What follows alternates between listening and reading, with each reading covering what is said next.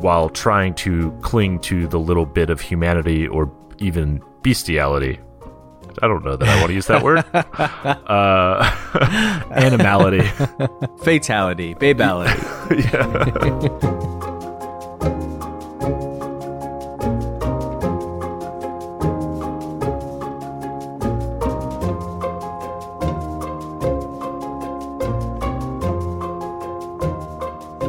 Live from the Mundangerous Manual Transmission in New York City, I'm your host Shane. And I'm your host Ishan. And welcome to episode 179 of Total Party Thrill, a podcast for game masters and players where we discuss our campaigns in order to inspire yours. In this episode, we're discussing shifters.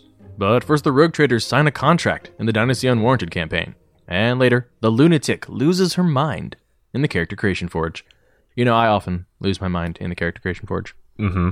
Yeah, so do our listeners as they're shouting things that we've gotten wrong or overlooked or mistaken.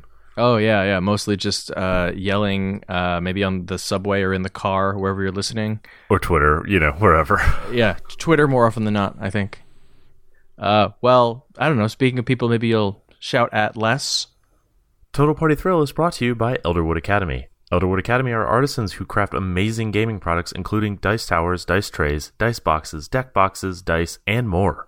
Nice. You know, that kind of elocution is something you could probably only learn at an academy. Uh-huh.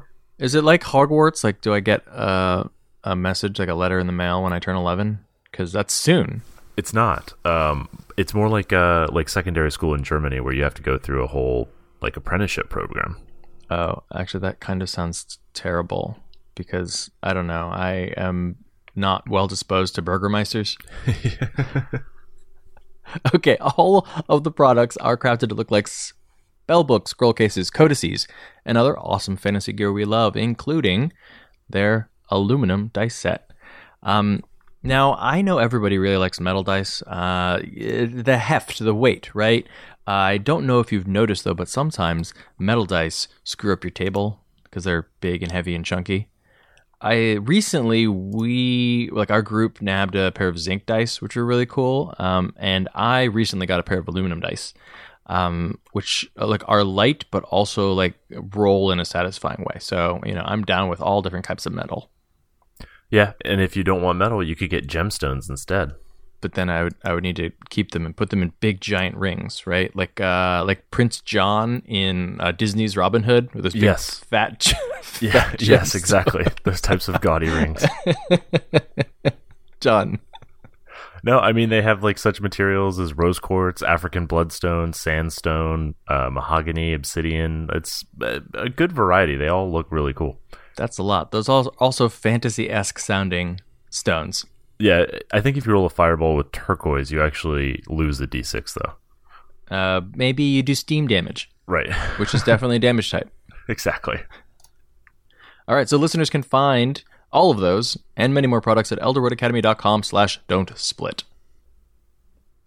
They make great holiday gifts, but I guess the holidays are over, so I don't know, I get red stuff for Valentine's Day. Is that the next one? No, you return all your holiday gifts, and then you buy your Elderwood Academy gear. Everyone has a bunch of socks and sweaters that they don't want right now. Exactly. Cash them in. And we're back. Speaking of getting yelled at, Shane, where are we in the Dynasty Unwarranted campaign? The Dynasty Unwarranted campaign is our Warhammer 40k Rogue Trader game played using Dark Heresy 2nd Edition rules by Fantasy Flight Games. And on the Death World Iblis Prime, in the frontier city of Meridian, the Rogue Traders have set out to establish a colony in the name of the Holy Throne of Terra and Prophet. Yes, definitely in that order, as always. As with all loyalists, you seek to advance the throne first, and then the throne's in your pocket.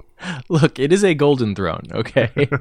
I am always pursuing golden thrones. I'm throne, singular.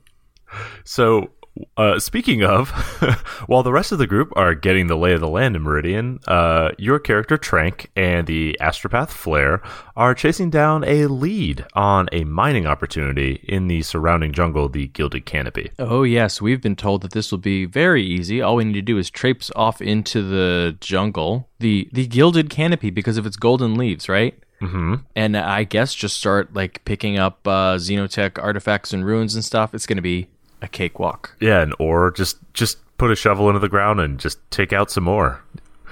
So who told you that, Ishan? That was Felipe. Mm-hmm. And what's your relationship with Felipe? Really good, I think. We're on really, really good terms. I mean, Trank is on really good terms with Felipe. Although he can't really tell him apart from the other Felipes. He did used to be an attendant to our astropath flare until he betrayed us, and then we marooned him on an asteroid or a research station. A research station. A terrible abandoned research station. Yeah, I mean, he deserved it. Yeah. Well, so I guess he got his because you have a meeting with Stanton Blankhart, the proprietor of Leaf Lighters Scouting and Prospecting Company. He's a tall, skinny man with like a flowing white mustache. You know the type. He wears a lot of khaki. And then his greatest virtue is clearly his patience with you lot, because you seem to think this is going to be an easy operation, and he knows that it's not. Look, that's what Felipe said. Why would he lie? So basically, you review this lead that Felipe has given you. It's a vein that's deep in the Gilded Canopy near something called Mount Nalthus. Stanton is familiar with this, and in fact, he's led 2 prior expeditions for other clients that both failed. Yeah, it's always a bad sign when you know about a vein of ore and you talk to someone else about it, and they're like, oh yeah, that one. We all know about that one. Okay. Why hasn't it been tapped out already? Why didn't everyone dig it up? It's difficult. See, it's far away, for one, which means there's a long trek through the jungle to get there and establish your mining base. And then on top of that, the mining in that area is difficult on account of it's right at the base of Mount Nalthus. So he explains one of his clients failed to reach the site because they didn't hire enough muscle, and they suffered too many casualties on the way. No problem. We're good with lots of casualties. And the second one reached the site but abandoned it shortly after their contract with Blankhart ended. And basically, they were trying to do it on the cheap and thought they could cut out the contractor and save some money, but ended up losing their shirts. Okay, so I'm hearing that you need to spend money to make money, right? Mm-hmm. That has been the story of this entire campaign. I know. It's great from a GM accounting perspective, because I'm just like, oh no, you don't have the money from that yet. You're still recovering losses. Still broke. Yeah, exactly. The only time we've actually had money is during our time skips. And then it ends with, so how did you lose it all? Exactly. These rogue traders are staying hungry. All right, so we're like, fine, we're not going to take any chances. We don't know anything about this Mountain Althus. We'll sign a contract. Stanton and 25 of his Leaf Lighters are going to lead us and an escort of 75 armsmen to establish and secure a base camp. Flair and I begin shuttling a full 75 of our hardest Spec Ops armsmen down to Meridian. Meanwhile, your seneschal, who I will point out probably should have been part of this negotiation in the first place. So your seneschal, Trix, and your chief Medicaid doc have spent their time wandering through Ganger territory and spoiling for a fight. We'll see exactly how that turns out next week. So this week, we are returning to Eberron. With the release of Wayfinder's Guide to Eberron, we now have, real 5th edition content, and we are continuing our race series by discussing one of the unique races of Eberron, Shifters. Yeah, we've already talked about Warforged, and we've talked about Kalishtar. I'm guessing maybe someday, possibly we'll get into Changelings, but this time, Shifters. Shane, what is a Shifter? So shifters are the were-touched offspring of lycanthropes and humans. They're, distant descendants. So they can't fully change forms, but they can shift into sort of a enhanced, more animalistic appearance that brings out those traits. Yeah, sort of like how Angel vamps in Buffy the Vampire Slayer. Like, he doesn't turn into like a bat. He just sort of like grows some fangs and looks scarier. Shifters, I always feel like shifters are sort of like that. It's important to note that in Eberron, like you mentioned, they are distant descendants. It's not like a werewolf and a human had a baby and like they're half and half. It's like long ago in the distant past, maybe there was some crossbreeding with some humans who like were also werewolves, and then like that lineage, it breeds true now. They're actually a true breeding race. You have shifters, and 2 shifters have a baby. It's a shifter. Yeah, well, importantly, you can't really have a werewolf or a were-touched person and a human have a baby anymore because there are no more lycanthropes. Yes, that's right. There are no more lycanthropes. All gone. That was taken care of by the Silver Flame Purge. You know, a couple shifters here and there got caught up in that, but we'll get there. We'll get there. Yeah. Break a few eggs. Shifters lay eggs, right? Right. So shifters have similar builds to humans, but they kind of have the animal qualities. So they grow fur, for example. And then they have like secondary characteristics that reflect their type. So like a swift stride might have cat eyes, or beast hide will have like kind of a sturdy, powerful build. They call it the beast within, and it informs both their physical and their personality traits. Yeah, these sort of run the gamut, right? Like you can have a shifter who sort of looks like just like Wolverine, like pretty hairy, and maybe has a few sharp canines. Or I guess I've seen some art that goes all the way toward like you have full body like fur. Like furry, yeah. And then also important for Eberron is that shifters have no homeland. There's never been a nation of shifters, and today most of them are found in the Eldeen Reaches or in just rural areas of the various nations of Corvair. So shifters, like the other Eberron-specific player races, first appeared in the original Eberron campaign setting in 2004. In 4th edition, with the advent of Player's Handbook 2, they migrated out of Eberron. That is, they were sort of made available for other campaign settings outside of Eberron. So now you can put them wherever, right? They can show up in the Forgotten Realms. I mean, you can stick anything in the Forgotten Realms because like nobody knows everything that's in Faerun. Right. I think you could probably work them somewhere into Dark Sun, although maybe you'd make them more scaly. I don't know how I feel about insect people. Insect-ish people. Look at it this way. Shifters were definitely not on the list of races that were killed via genocide. Okay, so there's that. By the champions. Okay, Yeah. So you still have reasons that they might exist. And in 4th edition, so 3rd edition had I think 4 different types of shifters. 4th edition sort of scaled it back, where there are only 2 kinds, I think, Razor Claw and Longtooth. Yeah, you didn't get some of the cooler ones, like I think it's the Fast one or the Glidey one. Yeah, well, there's actually, I think there were 6 in the original. Okay. By the end of 3rd edition. I shift corrected. Right, because there was the flying one, the Glide Dive or something like that. Yeah, they have Anyway. they have the Talentaplane's dinosaur names, basically. Right. And then finally now we have them in playtest form in Wayfinder's Guide. And we've got 4 varieties. So let's talk about their in-game history then. In the world of Eberron, what's the background of shifters? So we mentioned they're descendants of lycanthropes and humans, but they are their own true breeding race. They don't really play a major role in Eberron's history, like the history of the world as a whole, because they tended to value independence and freedom rather than getting involved in society and politics. Like we said, they've never had their own nation. And also, like in the grand scheme of things, they're a relatively new race. I'd say probably, maybe a few millennia, which is not particularly long. Like there are dragon-marked houses that are 3,000 years old.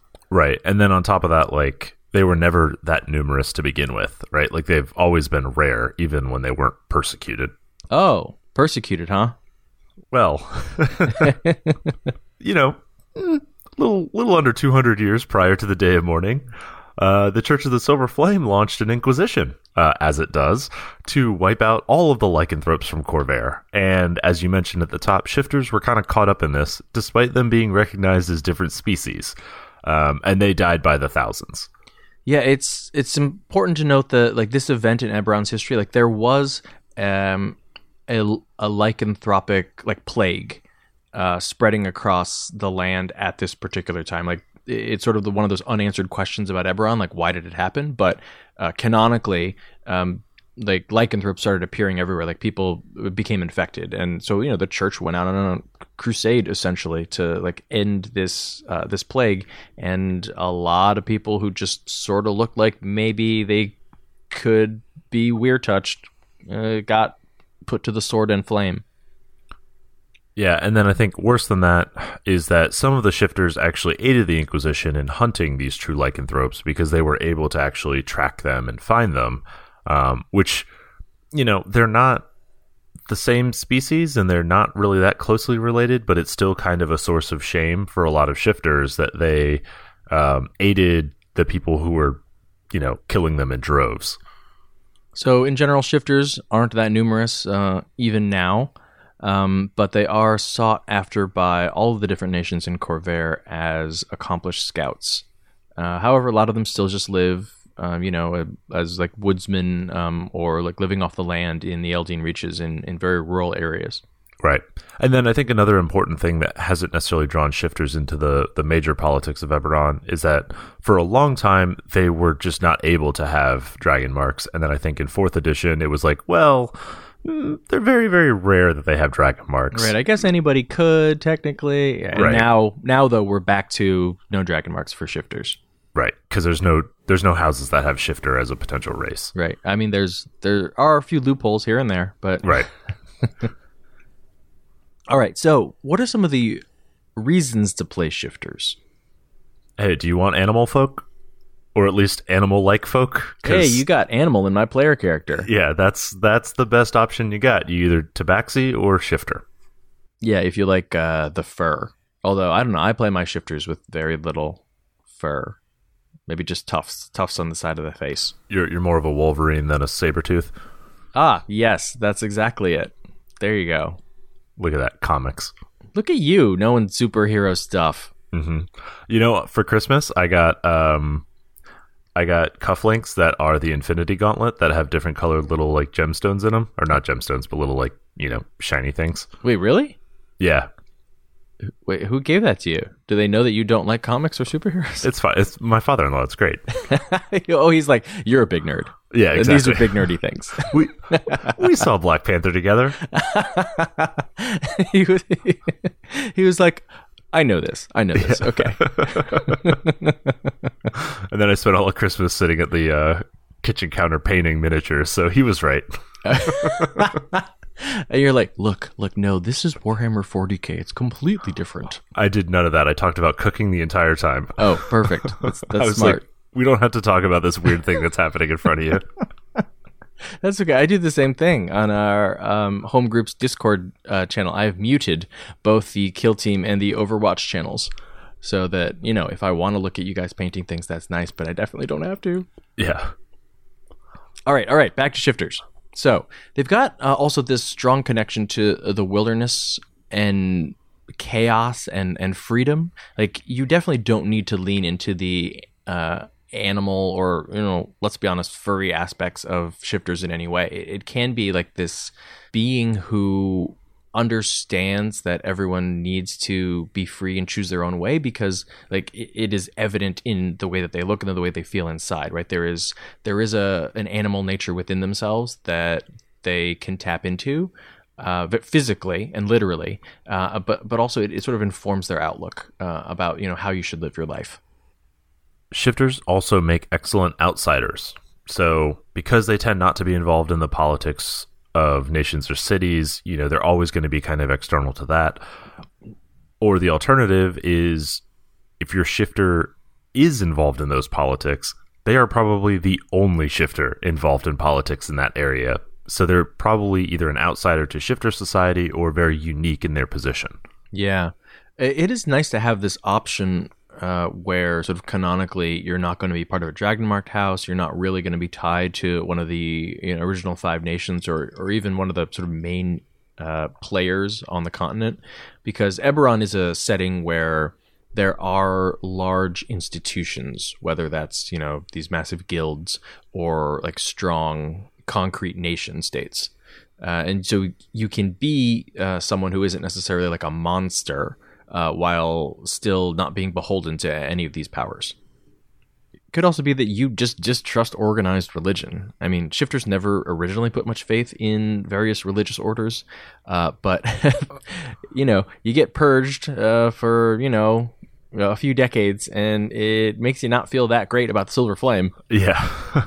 And I mean, there's so many different religious orders within Corvair, or even if they're not truly religious, like quasi-religious orders, the type of organization that would seem like a religious order, there's a lot of that to kind of rage against if if you take that as sort of your personal sort of mission as a shifter. Yeah, like maybe your shifter community was really religious, worshipped the sovereign host or, one of the other sort of various sects, but they didn't save you, did they? Right. I like the idea that perhaps, I mean, almost certainly there could have been shifters within the Church of the Silver Flame pre-purge. Yeah, I mean, Silver Flame is 800 years old, so there was like 600-700 years where, it was a major religious force and there was no purge. Yeah. But the descendants of that shifter, or those shifters who were parts of the church, are almost certainly like very bitter about the treatment they got. Mm-hmm. All right. So every time we talk about playing different races, we also talk about physiology. And this is one of those races where the physiology actually is pretty different from your standard human or humanoid. Like we said before, the art really differs on exactly how much fur shifters have, particularly on their faces. It varies from artist to artist. I think basically you decide exactly like how much hair or how animalistic your shifter is, but just keep in mind that like you're not passing for human. Like if you want to go through areas where people don't like shifters or are human centric, you're going to need to like wear a heavy hood and cloak or use some kind of disguise kit or magic. Yeah, like a shifter is the same as an elf. They clearly look like shifters, and you don't really hide that without taking very active steps to do that. Oh, I thought if I'm an elf, I just put on that like headband that just covers the tops of my ears. Oh, yeah. Like Spock. Oh. I thought you meant like Cyndi Lauper. Also, yes. She's an elf. I don't know if you know that.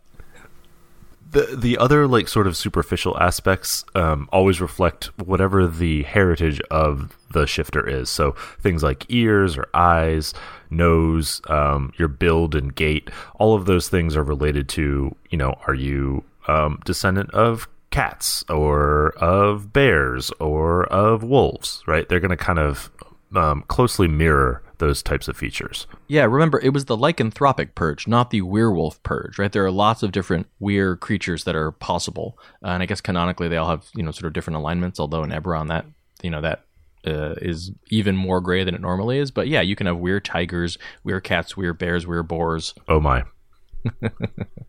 And your little weird dog, too. Well, we have those. So in terms of stats, then, all shifters get +1 to Dex. They all have dark vision. They all have the ability to shift as a bonus action, which gives them all temporary HP equal to their level plus their con bonus. And then they all get perception proficiency, which I think is really interesting for animals. Yeah. And of course, keep in mind, if you already took perception proficiency from somewhere else, you can pick something different. Yep. And then all of their different sub races, right? The Beast Tide, the Longtooth, the Swift Stride, and the Wild Hunt will get +2 to a stat, a proficiency in a skill, and some bonus that occurs whenever they shift. I like this mechanical layout for sub races because it's not something that I think we got in the PHB, where the sort of main base race gets a +1 and it's the sub race that gives you your +2. Yep. I think we saw that with Gith as well. It's a nice way to sort of differentiate the fact that, like, yes, they are all the same race, but there are marked differences between the different sub-races. Yep. So the Beast Tide, these are the bear or boar descendants. They get a bonus to con, athletics, and then they gain D6 temp HP and a +1 to AC when they shift. So they're a little sturdier. The Longtooth are descended from predators like tigers or wolves or hyenas. You got to be careful that people maybe don't mistake you for a gnoll, perhaps. They get +2 to strength. They get intimidation and can use an unarmed attack as a bonus action. That's fangs, though. They bite. The Swift Stride are the cat descendants. They get +1 to Dex and +1 to Charisma, which effectively gives them a +2 Dex and +1 Charisma. They get acrobatics proficiency and a base +5 to their walking speed. And then when they shift, they get another +5 to their walking speed, and they can move 10 feet as a reaction when an enemy ends their turn adjacent, which doesn't provoke attacks of opportunity. So they can kind of, dodge out of the way with cat-like grace, for example. I think it's interesting that this sort of is redundant with one of the abilities of the Scout Rogue, So maybe you actually don't want to take Swift Stride with a Scout Rogue. Then you have Wild Hunt, who are descended from maybe dogs or maybe even birds like raptors. Yeah, animals that track their prey, basically. Mm-hmm. They get +2 to Wisdom, Survival, and they get an ability called Mark the Scent, which helps them track creatures, and they get advantage on Wisdom checks while they're shifted. Yeah, Mark the Scent is actually pretty good. It gives you, basically, it gives you expertise when tracking that target. So that's 4 different sub-races. We don't have the other 2 from 3rd edition yet. I'll be interested to see if they do get brought back at some point or if they're just going to stick with the 4. We don't have the flying one, and we've seen that in 5th edition. Wizards has been... they've been wary about bringing in creatures that can fly, even for short periods of time. So let's talk a little bit about shifter culture. Yeah, now remember... we're going to talk about, shifter culture in general. And the thing that you're going to decide when you are creating your shifter character or NPC is, are you typical for a shifter or are you atypical? It could be that you're the complete opposite of this, but keep that in mind because most of the other shifters you meet will fall within these parameters. So whether you're in the Eldeen Reaches or in the outskirts of other nations, shifter communities are always going to be small or non-existent. It might just be a few lone shifters rather than a real community. But one thing they all share is this this feeling of the journey yet to come. Sort of an emphasis on freedom and self-reliance and a readiness to adapt to changes or seize opportunities that present themselves. Like you mentioned, they're sort of chaotic, right? Yeah, and so obviously they're drawn to careers that utilize their skill set well and then let them sort of roam or don't confine them to particular hierarchies. So scouts, rangers, they're great as druids. Barbarian is another natural multi-class, but barbarian isn't exactly a career. What? What are you talking about? Yeah. I'm just here doing some barbarism. This dog's resume. Oh no. Here you need CV. I'll be back. Your CV is just a collection of bones. See, we have a human bone. We got elf. Wait, what? This is elf, yes. You see that Kids in the Hall sketch where they're like trappers? They're fur trappers. They're going through the city and they're trapping businessmen and collecting their suits instead of pelts. They're like, we have some Perry Ellis and many Armani. No, I've never seen this, but I love it. It's almost like the SNL, the Daddy dog show. Did you see that? No, but they're showing dads like at Westminster. Yeah, it's like Westminster Abbey or the American Kennel Club, but they're showing dads. Like business dad is on his phone the whole time. Feel the heat from his haunches. Okay, so shifters also have pretty strong family bonds. I mean, that happens when you have these cultural stories handed down from previous generations about how most of your family was murdered. You've got to stick together. Yeah, and I think that's especially true if they're descendants of like more pack animals. Like that instinct is going to be stronger, especially something like a Longtooth, where there actually truly are like lupine descendants. You would expect them to run almost like the way werewolves sort of stereotypically do. I really like the idea that this is even a further way to break down the different subraces, because if you look at something like Wild Hunt, they're trackers, but they could be like based on a bird of prey. They could also be a dog, where like birds of prey usually hunt alone and dogs hunt in packs. And so you could have 2 different Wild Hunt shifters who like act very differently or have a very different cultural experience. But I think an important factor here is that shifters are not afraid to strike out on their own, regardless of family, right? It's the sort of thing where family understands that sometimes the journey yet to come arrives and it's time to go. Mm-hmm. I think another thing to keep in mind is that of the sort of like PC races that we've gotten, shifters are some of the shortest lived. So they mature pretty rapidly. They reach like adulthood earlier than humans do, and emotional maturity as well. But they also rarely live past 70. But that does mean that they probably have shorter generations. So honestly, you probably have, and they multiply quickly, right? or at least can multiply quickly. So you can have like large litters of shifters. You could have many different brothers and sisters, but also your elders may very well be like 50 years old, 60 maximum, before they're sort of almost too old or feeble to do these very physical activities that you're sort of prone to. Mm-hmm. It also means that you could have a shifter adventurer who's like 12, right, and is like fully ready to like get out there in the world. Right.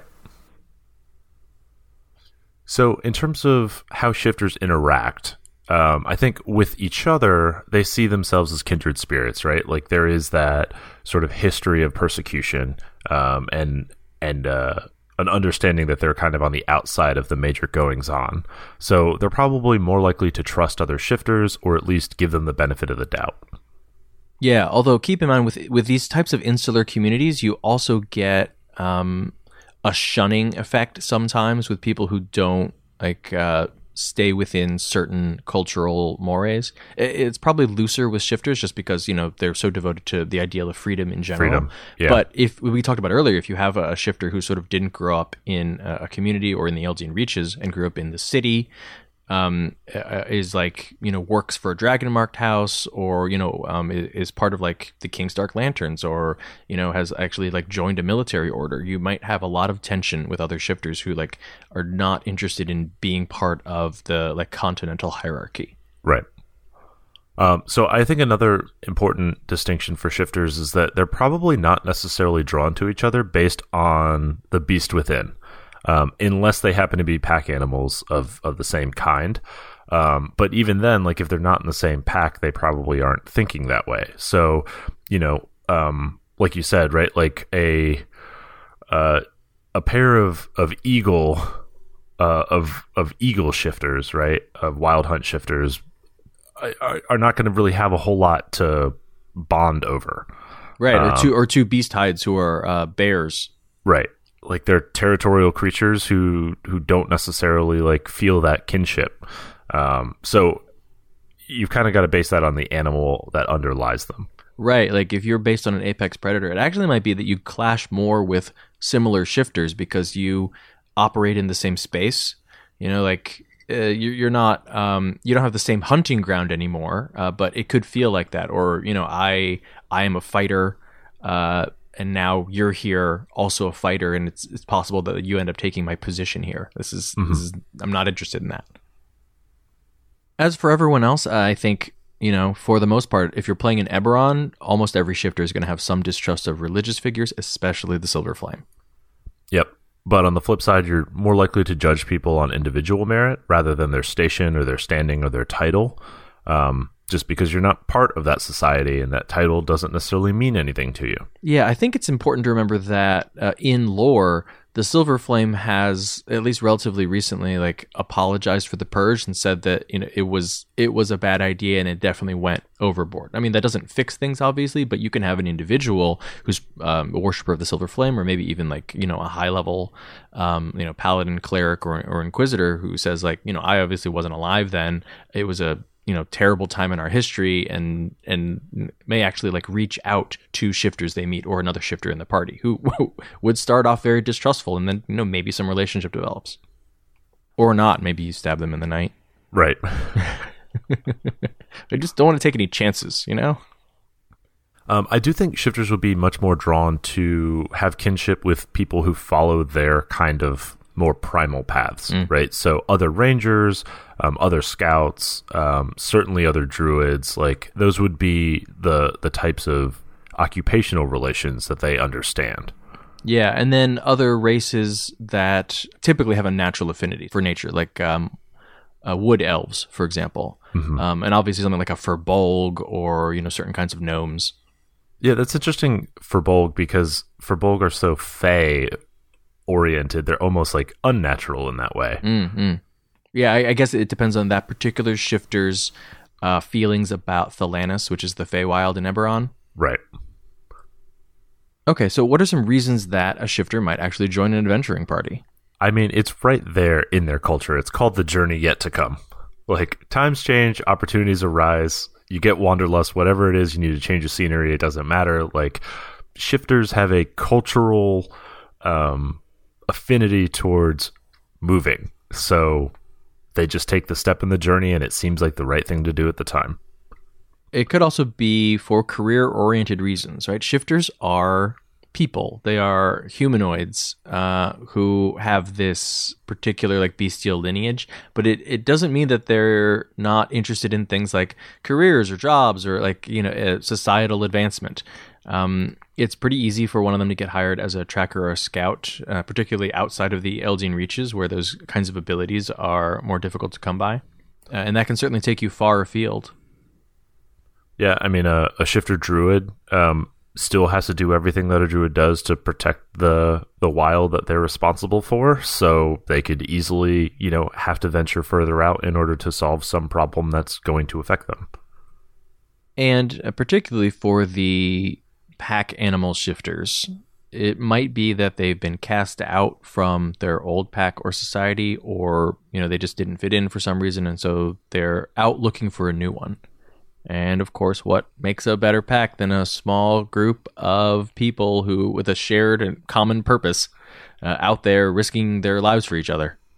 Yeah, and that doesn't necessarily even have to be like your starting position, right? Like you could just be hired as the tracker or scout and then develop that affinity for the party, right? And start to see them that way. And that's why you stick around, even though like your job was really just to get them from, this location to that location.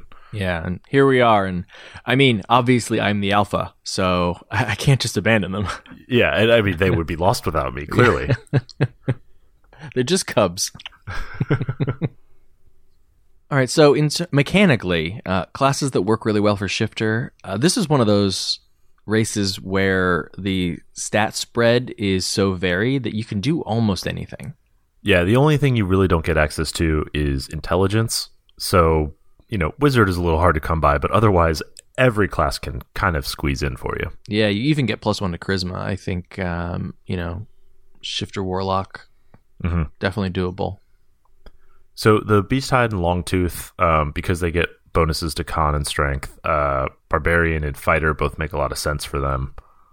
Yeah, Swift Stride is rogue or fighter, although like I mentioned before, just make sure that you're not overlapping class features with your shifting features. Yeah, and because Swift Stride gets that bonus to charisma, you could also look at, Paladin. You could also look at Sorcerer or Warlock. Yeah, and, Swashbuckler Rogue, obviously, right? Dex Charisma. Right. And then Wild Hunt, because they get the bonus to Wisdom, makes a lot of sense for a Ranger or for a Druid, or even Cleric, though, you would definitely be playing against type if you were a member of an order, of a religious order or a church. Yeah, but, there just aren't that many +2 wisdom races out there, so, hey. Exactly. You might be able to shoehorn a shifter in easier than a Furbolg. Right. So, in terms of combat, this is mostly going to be driven by the beast within. A wild hunt is probably going to be cautious and patient. Track their prey and then strike at the right time, while a Beasthide shifter is probably blundering and violent and territorial. Yeah, I think it's really interesting to sort of consider the way that the beast within views the particular combat scenario that you're in. And then there's kind of two ways to go with this. You can act like the animal, right? Like, charge right in and start slashing. And, some shifters even get like actual like bite attacks, or, maybe you have a claw or an unarmed strike or something like that. But it could also be filtered through the lens of like, I am a humanoid with weapons and armor, right? So while the tactic is rush in and like begin to tear your enemy apart, the way you're doing that is with like your maul or your greatsword, or even with like refined combat techniques, right? A battlemaster fighter who is a shifter still uses their like precision attack and riposte and all of that, but probably goes directly for the jugular. Mm-hmm. Whereas like a Longtooth is probably working more as a team, right? Because they tend to be more like pack-oriented animals and sort of team fighters. And then like Swift Stride as a cat is sort of more on the defensive side, right? Like trying to avoid getting stuck in a situation that they can't handle. Right, as an opportunist. And then if you have a track animal in your heritage, maybe you want to set an ambush, or you just want to wait. Let's wait for a minute or two and let's watch them and let's just see what they do so that we know what we're getting into here. And then one quick strike and we win. So in terms of skills, all shifters get perception, so obviously that makes a lot of sense, but you'll have nature and survival are natural places to put points. Something like Wild Hunt can go a little broader. Insight and medicine make a lot of sense, both for like the observational nature as well as the wisdom bonus. And depending on your sub-race, like you're getting +2 to different ability scores, so it's really nice to sort of pick up the other skills that are sort of outside your wheelhouse that you have an ability score affinity for. Like if you're Swift Stride, you've got that dexterity, so maybe take a look at Sleight of Hand or something like that. Yep. So there is one other type of shifter that I think we haven't really talked about yet. Mostly we've been leaning into the bestial side of shifters. How do you sort of respond to the type of animal that you're sort of like descended from in the far distant past? But I think there's a type of shifter, the city shifter, or maybe the self-hating shifter. Yeah, the self-loathing shifter. Yeah, exactly. The kind of shifter who is uninterested in their animal nature, and in fact, maybe even detests it a bit, kind of hates the fact that people look down on them, maybe shaves as much of their fur as they possibly can, spends a lot of time, acting and speaking as refined as they possibly can be. You can go a couple different ways from this. You can be like the kind of person who like hates themselves, right? Like, I'm tortured and I don't like the body that I've been in. That can work. But you can also just go with the shifter who likes to play against type. Like this reminds me of in Shadowrun, there's this famous picture of a bugbear in a 3-piece suit, which just looks amazing because, he's got like these tufts of fur everywhere and these big long arms, but like it's a perfectly tailored suit that like has longer arms. Yeah, like a Werewolves of London type imagery. Yeah, exactly. So I can definitely imagine a shifter who understands that they have this particular heritage, but just isn't that into it. They're much more refined. They're a wizard, or they have a place at court. They're a noble. Their fur is particularly preened. They buy only the most expensive oils to keep it in place. I like the idea of a shifter, and like every shifter gets perception as a skill. I like the idea that maybe your sense of taste or smell is so acute that you only eat the best food, right? Like get any kind of like gruel or peasant food away from me because I can taste the difference. I know that you can't because you're descended from some kind of like feral creature. Oh, great. The insufferable shifter. That's the archetype. Be basically the shifter who is an elf. Yeah, exactly. You'll get along famously. So, Shane, have you ever played a shifter? I have not, but I am buddies with a shifter in the Eberron reboot that we're playing. Oh, right. Angelo's playing a shifter who's actually a bard. He's a shifter bard, and he's pretty close to the Fae. Mm-hmm. And I'm a Firbolg druid, and we work for the same organization, though perhaps not the same faction. Yeah, it's not quite tag team. But you're like, yeah, we've basically been ordered to do the same things. Okay. We're like friendly neighbors. I think shifters get short shrift, I suppose, among the Eberron-specific races, which is interesting because, if you look at Warforged and Kalashtar and Changelings, shifters are probably the easiest ones to put into a different kind of campaign setting. Almost everyone understands, like, oh, it's like a person who has animal characteristics. Like, that's most D&D races. Yeah, you don't have to take a huge leap the way that you do with, like, Changelings, where, there's just doppelganger people running around everywhere? What's going on here? Yeah, and you don't have to shoehorn in psionics, if you want to, like, run Kalashtar, and certainly no, like, living golems. No robots. Yeah, but that might be one of the reasons why, like, people, I think, don't pick up on shifters as quick. They don't naturally gravitate towards shifters when they're reading through Eberron, right? They're like, oh my god, look at these amazing cool races.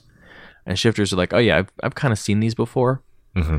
Yeah, they also just don't have that large of a place in like Eberron's lore, so you don't hear about the actions of shifters throughout reading through the campaign settings and stuff, right? So they fall out of mind pretty quickly, I think, for a lot of people. But I think that's a nice opportunity to be a shifter who wants to put the race on the map. You know, like you can be sort of like the first like famous shifter in Eberron history, or, you know, wherever you are. Like there are no famous shifters in Forgotten Realms or anywhere else, right? Because it didn't originally start there. And like in these episodes, we usually sort of have a section on like magic items, but there are no magic items specifically for shifters. You know, they don't have a long tradition of like magic or forging artifacts or things like that.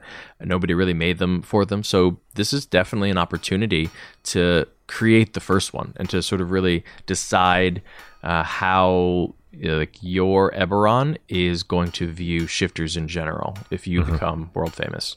Right. Do you hear that, Ishan? That's the call of the beast within.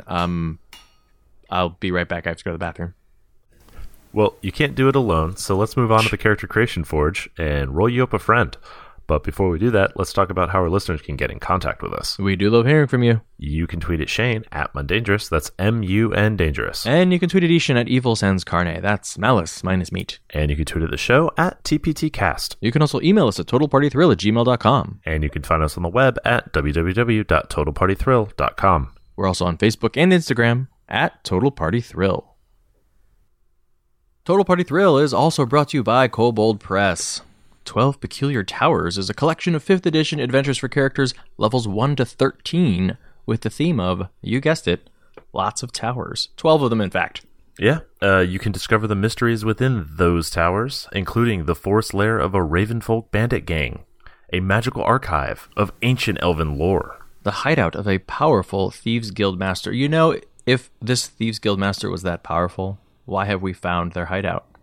Oh, maybe he wanted you to find his hideout. Oh, crap. That's exactly what happened. Yeah, you fell for the trap already. Or perhaps you'd like to find the stronghold of a sinister blood mage. That is definitely going to turn out well.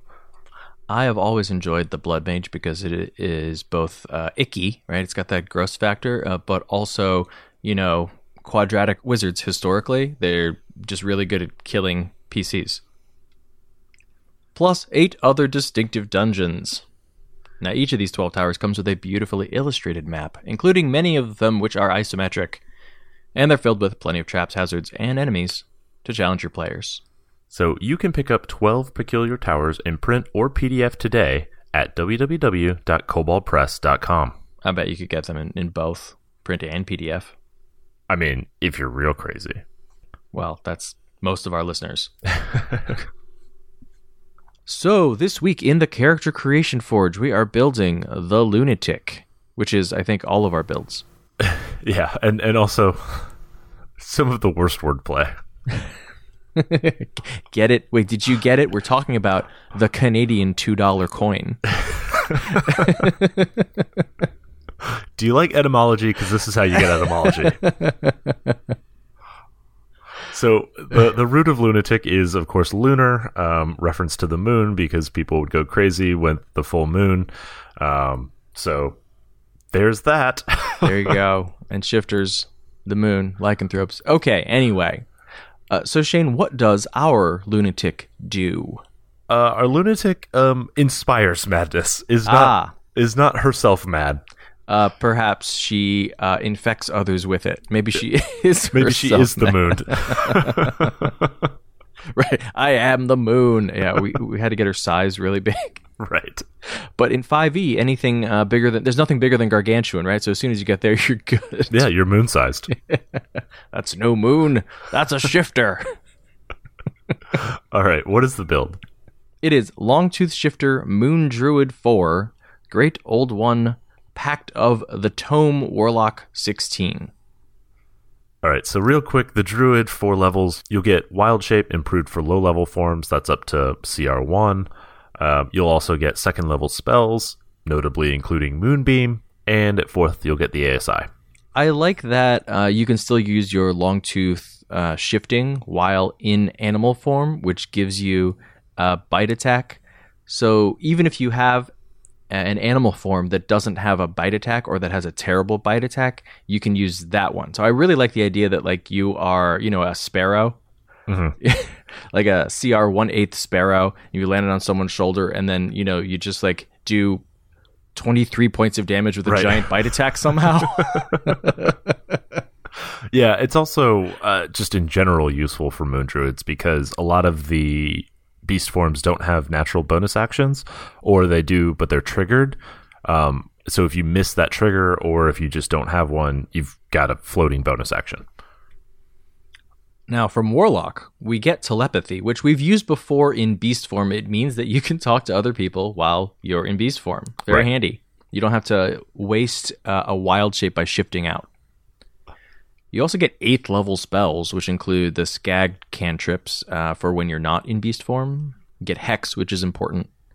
And then, of course, you get just all of those Warlock madness effects. Crown of Madness. Dissonant Whispers. Yeah, Mental Prison, Maddening Darkness. You get Feeble Mind, which is nice. Hypnotic Pattern, Synaptic Static. And, of course, you also get, not just thematic, but also useful spells like Hold Person and Hold Monster. And I really like at level 14, you get Create Thrall, which, is a form of madness, right? Terrible, unending mind slavery. Mm-hmm. Yeah, that's madness, all right. Yeah, that's pretty terrible. You're slaved by the moon. Eberron has 13 of them, so... Yeah. You do get 7 invocations. I think Aspect of the Moon is probably the most thematic here. It's also pretty useful. It means you don't have to sleep. Yeah, no sleep. Yeah. And since you're probably great at, perception and all of that, you're, sort of an ideal candidate to be the person who keeps watch all night. And then things like Maddening Hex. And of course, you're going to take your regular staples like Agonizing Blast. Right. But then, yeah, Maddening Hex is a nice way to just throw some extra damage around. A great way to trigger concentration checks, things like that. Yeah, and as a warlock, you do get access to a fair number of area damage spells. You'll get Moonbeam, but Maddening Darkness or walls and things like that. So if you do take Repelling Blast. Or I think Grasp of Hadar pulls with your Eldritch Blast. It's a pretty easy way to do some extra damage by pushing someone into a dangerous area. I do like using the push and pull version of Eldritch Blast to just keep moving somebody through a wall of fire. That way, and then this way. Right, you don't need to reposition at all. Yeah. So in terms of leveling order, I think we would just start Druid and then go straight Warlock. At level 5, you're getting your Eldritch Blast is upgraded anyway, so you don't give up much by just finishing Druid up front. Yeah, that works nicely for me because at Druid 2, you're already going to get Moon forms, and it's quite strong. Right. So, who is your Lunatic? My Lunatic is descended from one of those rare shifters who joined the Silver Flame as part of the Purge. And the guilt of it has... driven her insane. However, she pursued the path of her ancestor, who basically used their abilities to hunt down other shifters and lycanthropes, and of course had all of these abilities where they were sort of perfectly positioned to handle shape changers. So Moonbeam is more effective against shape changers. I think at Warlock 15 you can even get Witch Sight, which lets you see the true form of shape changers. And, it drove her insane, but she really leaned into it. Rather than, figuring a way out of this, she decided, you know what, this is my path. I'm part of the Silver Flame. I am essentially an Inquisitor, right? She's not a cleric or a paladin, exactly. I think your Inquisitor brand was mostly sorcerer. Mm-hmm. So, sort of by any means necessary type of build where, she is probably one of a small cadre within the Flame who believe that the Purge wasn't all that bad an idea. And, maybe you need to be ever vigilant just in case the lycanthropes reemerge. An Inquisitor after my own heart. Heart? Well, like cold dead lump. Yes, after my own pragmatic shell. After my own... life-sustaining organ. All right, what about your Lunatic? So my lunatic learned the druidic arts at an early age, which was a problem because between the ability to become an animal for a time and the ability to lean into his own like bestial nature, he began to lose himself.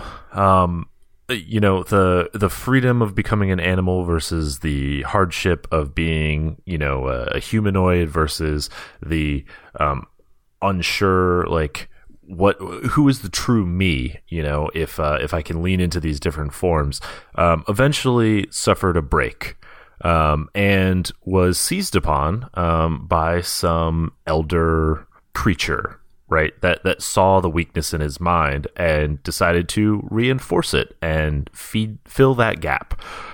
So my lunatic is truly quite crazy, but he shares that madness with those around him, while trying to cling to the little bit of humanity or even bestiality. I don't know that I want to use that word. Animality that he has, right? Like fatality, babality. Yeah, he's fighting against the spirit that has possessed him, right? But uses that madness as a weapon to try and reclaim who he is. Does he see the madness as a gift? Is that why he's trying to give it to other people? No, I think it's not a gift. It's definitely a curse, and it's definitely a source of guilt. But it's the only way that he can, like, by controlling it, is the only way that he can feel like he is, not insane. Share the burden. Something like that. Share. That's a good word for it. All right, before we wrap up, we want to take a moment to thank our Patreon supporters. Yeah, your support is what makes it possible for us to keep doing this show every single week. So if you'd like to learn more, you can check out our rewards at patreon.com/totalpartythrill. You can also leave us a 5-star review on iTunes, and if you do, we'll read it on the air. Just like this one. This is An Excellent Podcast by Goggles the Ferret. This podcast is a great resource for any GM or player out there, no matter what game you play. It got me writing an Eberron campaign in no time. Great work. Hey, another Eberron campaign. Look at that. Yeah, we should get a commission. Yeah, exactly. From all the money that Keith Baker gets each time someone starts a new Eberron campaign, which I'm sure is lucrative. Right. I want it from Wizards. I don't want to take it out of Keith's pocket. Oh, fair. Okay. All right, yeah. Wizards. 10% of nothing is carry the nothing. Still nothing. Yeah, that's right. I guess what you're saying is we're already getting our cut. Nice. Yeah, but I'd like to double it. Oh, I'd triple it. Why stop there? Yeah, 30% of nothing. Come on. All right. What do we have planned for next week's episode? We're talking about putting down the dice. And in the Character Creation Forge, we're building the Improviser. Well, that's it for episode 179 of Total Party Thrill. I hope we lived up to our name, but either way, I'm Shane. And I'm Ishan. Thanks for listening.